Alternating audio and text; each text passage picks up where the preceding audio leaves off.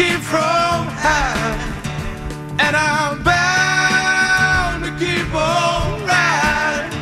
I got one more silver dollar, but I'm not gonna let them catch me, no.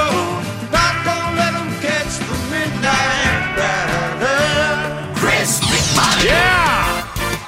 Sports Radio 101.9 FM, The Fan, WFAN. Yes, sir, yes, sir! 12:02. McMonigle here with you on this Thursday morning. Another 5-hour midnight ride. They just keep on coming. They don't stop. You know what that means? 5 hours. You can count them. Midnight to 5 a.m. That's how it works. The warm-up show will come your way then, but it's me and you, Fliegelman and Connor for the moment. Rolling with you at 877-337-6666 right here on The Fan. And finally,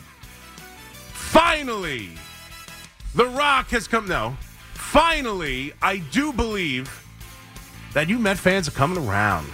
Yep. Took a while. It took a while. And maybe not all of you, maybe some of you have been there with me from the beginning. Maybe even, most of you, but the silent, the loud minority, if that's what you think it is here at The Fan, most of the Met fans I talk to have been that patient. They trust the plan. The owner in Steve Cohen is King Cohen, and eventually things will get done. Okay, so they still tried really hard for Yamamoto, and Ohtani was never coming east. So, what are you going to do? But then they're going to do something here. They're going to realize they got to do something. And after yesterday now, we are 3 minutes into a new day.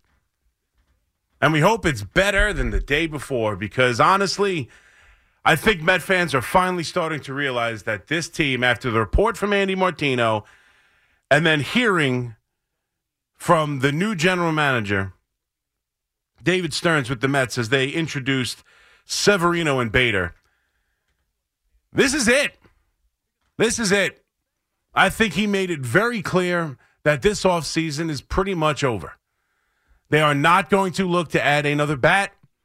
They are probably done in the rotation, and maybe they'll be looking into the bullpen. And you know what? I don't understand it.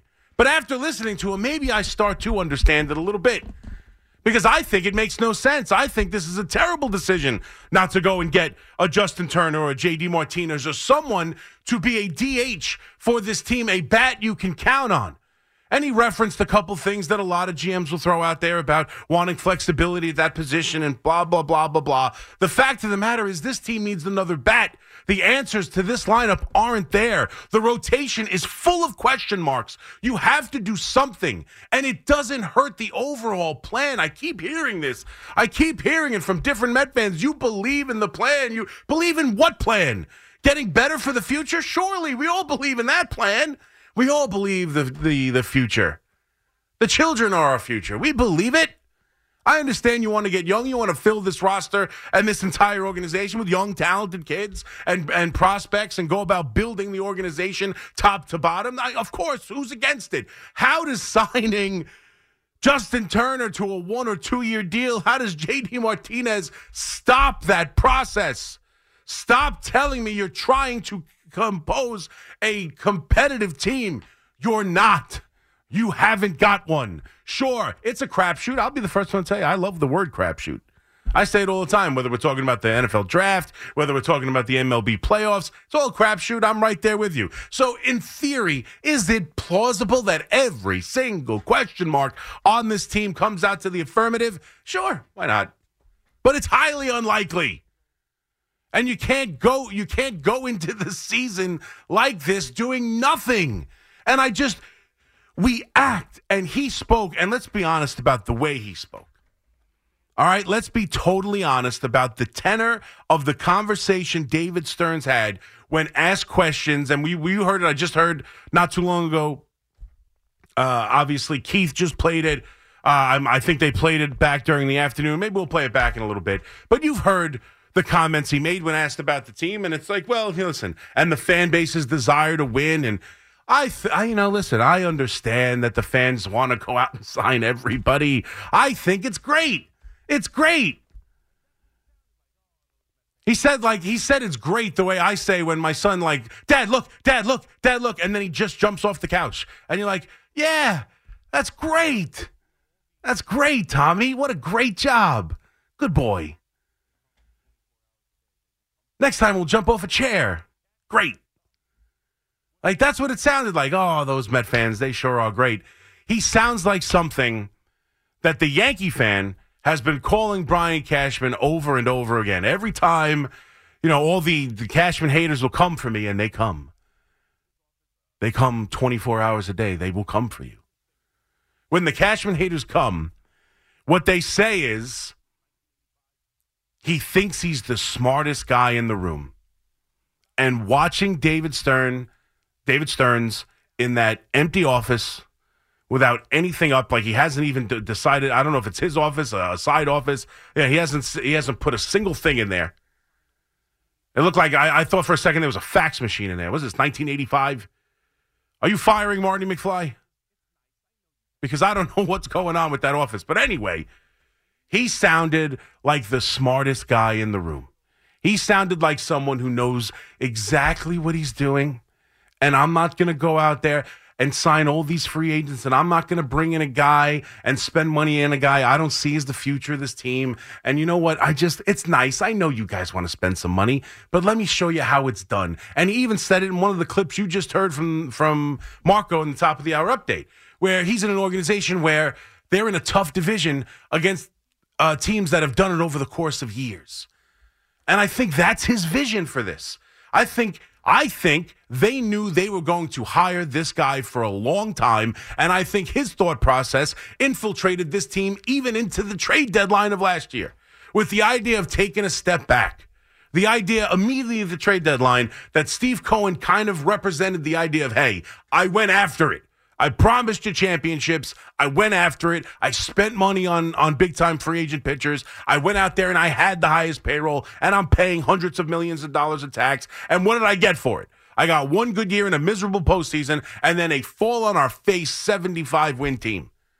So you know what? Maybe I'll take advice from the smartest guy in the room who everybody tells me is the executive I need to hire. And you know what he's telling me? He's telling me we got to have a plan and start from the ground up. And that's fine, and I understand it in many ways, but this is not Milwaukee. You don't have to do it one way or the other. There is a hybrid way of doing this. There is building the team and still spending a modicum of money that this fan base deserves, that this owner deserves to give this fan base, that he owes to this fan base to give them something every single year. That's right, every single year. Especially coming off a miserable season like last year. They deserve something every single year that they can point to and say, this is how we're better. And this is why I'm excited for opening day. And this is why I'm going to go out to the ballpark. And this is why we can justify raising ticket prices. And this is why I'll pay early. And this is why, and this is why, and this is why. And there is nothing from the smartest guy in the room or the richest guy in the room. They're both together. They're in the same room, the smartest and the richest. Use them both. Use them both. I agree. The richest without the smartest doesn't help you that much either. We've seen that. Teams spend money. The Yankees have spent money. Teams have spent money. The Angels have spent money. Can't make the playoffs.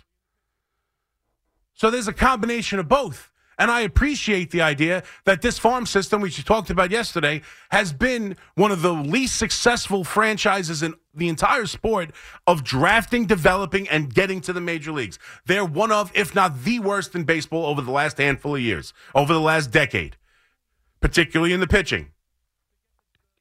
I'm on board. Get your assets. Don't go crazy. Don't trade for Juan Soto. Don't trade for pitchers. Don't go out there and give away prospects that you've paid for, you've brought in with smart moves while using money. How smart it was to get Acuna. How smart it was to get the prospects from Texas, Houston. How smart that was. You know what it took? It took money. Smart and money. And the idea that they have another $10 million or so, or the idea that they don't want to, go out there and get a legitimate bat to be a DH for this team to bring some pop, some RBIs, some home runs, something to this lineup, as well as nothing but low risk, high reward starting pitching that we have no idea how it will look like. Guys who can't stay healthy. Literally 2 guys today they introduced via Zoom who were cast-offs from the Yankees. Forget it's the Yankees even so much. Cast-offs from a 500-win team. A starting center fielder the Yankees went into the year with, which now clearly he is your starting center fielder. That was the other discussion. Well, Nimmo could play some center. This one could play. Prepare yourself. Prepare yourself. Harrison Bader is your starting center fielder. The same guy the Yankees tried it with last year who can't stay healthy and can't hit. Sure, he can defend. He can defend with the best of them.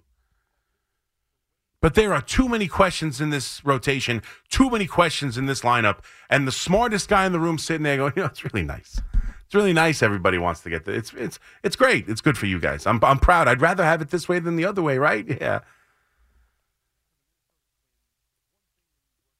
And I'm starting to think that the way he's going about it is he wants his team.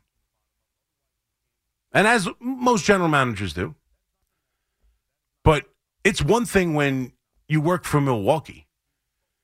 It's one thing when you work for the Minnesota Twins. It's one thing when you work for one of these different organizations where you can build it from the bottom up. Otherwise, you can't compete. That is not the Mets. That is not Steve Cohen. It's just not. You can do both. You can be the Dodgers. No one doubts him. I'm being sarcastic with him, and I'm having a little fun about being the smartest guy in the room because it sounded like that. But I have no doubt he's one of the smartest guys in the room, and he's one of the smartest guys in baseball. He's been here for 5 minutes. I'm not telling you he's done a bad job. He's incapable of doing the job. I think he's exactly what everybody thinks he is, an extremely smart, young, future of baseball type executive that the Mets absolutely should have went out there and got. But he's got to learn how to ride the middle. And listening to him speak and seeing how this offseason has played out, it's almost as if he wants to build the Atlanta Braves. He wants to do it from the bottom. He wants to start at the bottom so that when they get to the top, the name on the top of the marquee is David Stearns built this team. I built this team. Not previous regimes, not the money of Steve Cohen. I did. There is no reason you can't give this team a better way to compete. There is no reason that they should not be in the market for both Montgomery and a DH. Why the hell not? How does giving Montgomery a contract? Now, I don't know if they'll get him, and I'm not saying that he's going to go to Texas, probably anyway, maybe. How are they not in the market for him? How is that not a discussion? How is the Andy Martinos of the world and the John Heymans of the world and the John Morozzi's of the world and the Ken Rosenthal's of the world, how are there not reports about the Mets being linked to Jordan Montgomery? Why the hell not? Why aren't there discussions about Justin Turner or J.D. Martinez? Why the hell not? How does that stop you from building the team you want to build? Montgomery fits into any timeline you could possibly imagine. Don't go trade for Burns. I get it. Don't go trade for Bieber. I get it. Hell, if you even want to go trade, you don't want to go trade for Dylan Cease. Even though he would fit your timeline, you don't want to trade assets right now. I get it. Giving 1-year contracts to big-time DHs who can help this team this year doesn't impact the building of the roster. Going out and getting a young starting pitcher who's just found himself and help put a team in the World Series and win a World Series championship who, guess what, has all those key markers of being in the market that you love so much, that you went out and got Severino for, that you went out and got Bader for, that you went out and hired your manager for. He's got it too. The way they've handled this offseason makes no sense. And then listening to Stearns talk today reinforces the idea that they are not doing any of this. They are not adding any more pitchers to the rotation. They are not looking and are not actively searching for an impact bat that they desperately need. Instead, they will let the kids figure it out there are no answers yet inside this organization. They aren't there yet. They aren't there yet. And that's why you hear about 25 and 26. But when you have the richest owner in baseball, when you have Steve Cohen, when you have King Cohen, you don't pass on any season. And make no mistake, they are passing on this year. They are not giving themselves a legitimate opportunity to compete in that division he talked about today at the Zoom conference about the Braves and the Phillies. You are not competing in this division with the team with the team they're ready to go to camp with. You're just not. And if this owner wasn't the owner, and if things were different, if this were the Milwaukee Brewers, then yeah, this plan, I get it. There's nothing wrong with putting money into this team while you build. One does not have to impact the other. Don't go sign 45-year-old pitchers to 3-year deals. Got it. That makes sense. Don't trade for Juan Soto and give away prospects for a guy you can sign next year. Totally agree. Can't add a 1 or 2 year contract to a legitimate DH to help this offense this season. Can't go get a young 30-year-old pitcher who's going to be part of this future. No, if your timeline doesn't include Montgomery, then what? Think about that, Met fans. How long is this timeline if Montgomery doesn't fit into it? What are we doing? But finally, it seems like you guys get it. I'm listening all day. Sal's yelling about it. I heard Loogie yelling about it. Finally, you recognize the idea that this season is insignificant to the Mets, and I'm baffled by it. 877-337-6666. The Yankees have their own issues. We'll get to the Stroman stuff. We'll get to what they're doing as well, because I got to be honest with you. There's different angles to the Stroman story. There's a reason why I don't want him, and then the reason everybody else seems to not want him. So we'll get to that. Obviously, tons of coaching decisions and coaching retirements and stepping asides throughout the NFL. We do have Wild Card Super Weekend coming up. We'll finally start to turn our attentions more to those games. Pat McAfee turns his back on Aaron Rodgers. How dare you, Pat McAfee? How dare you?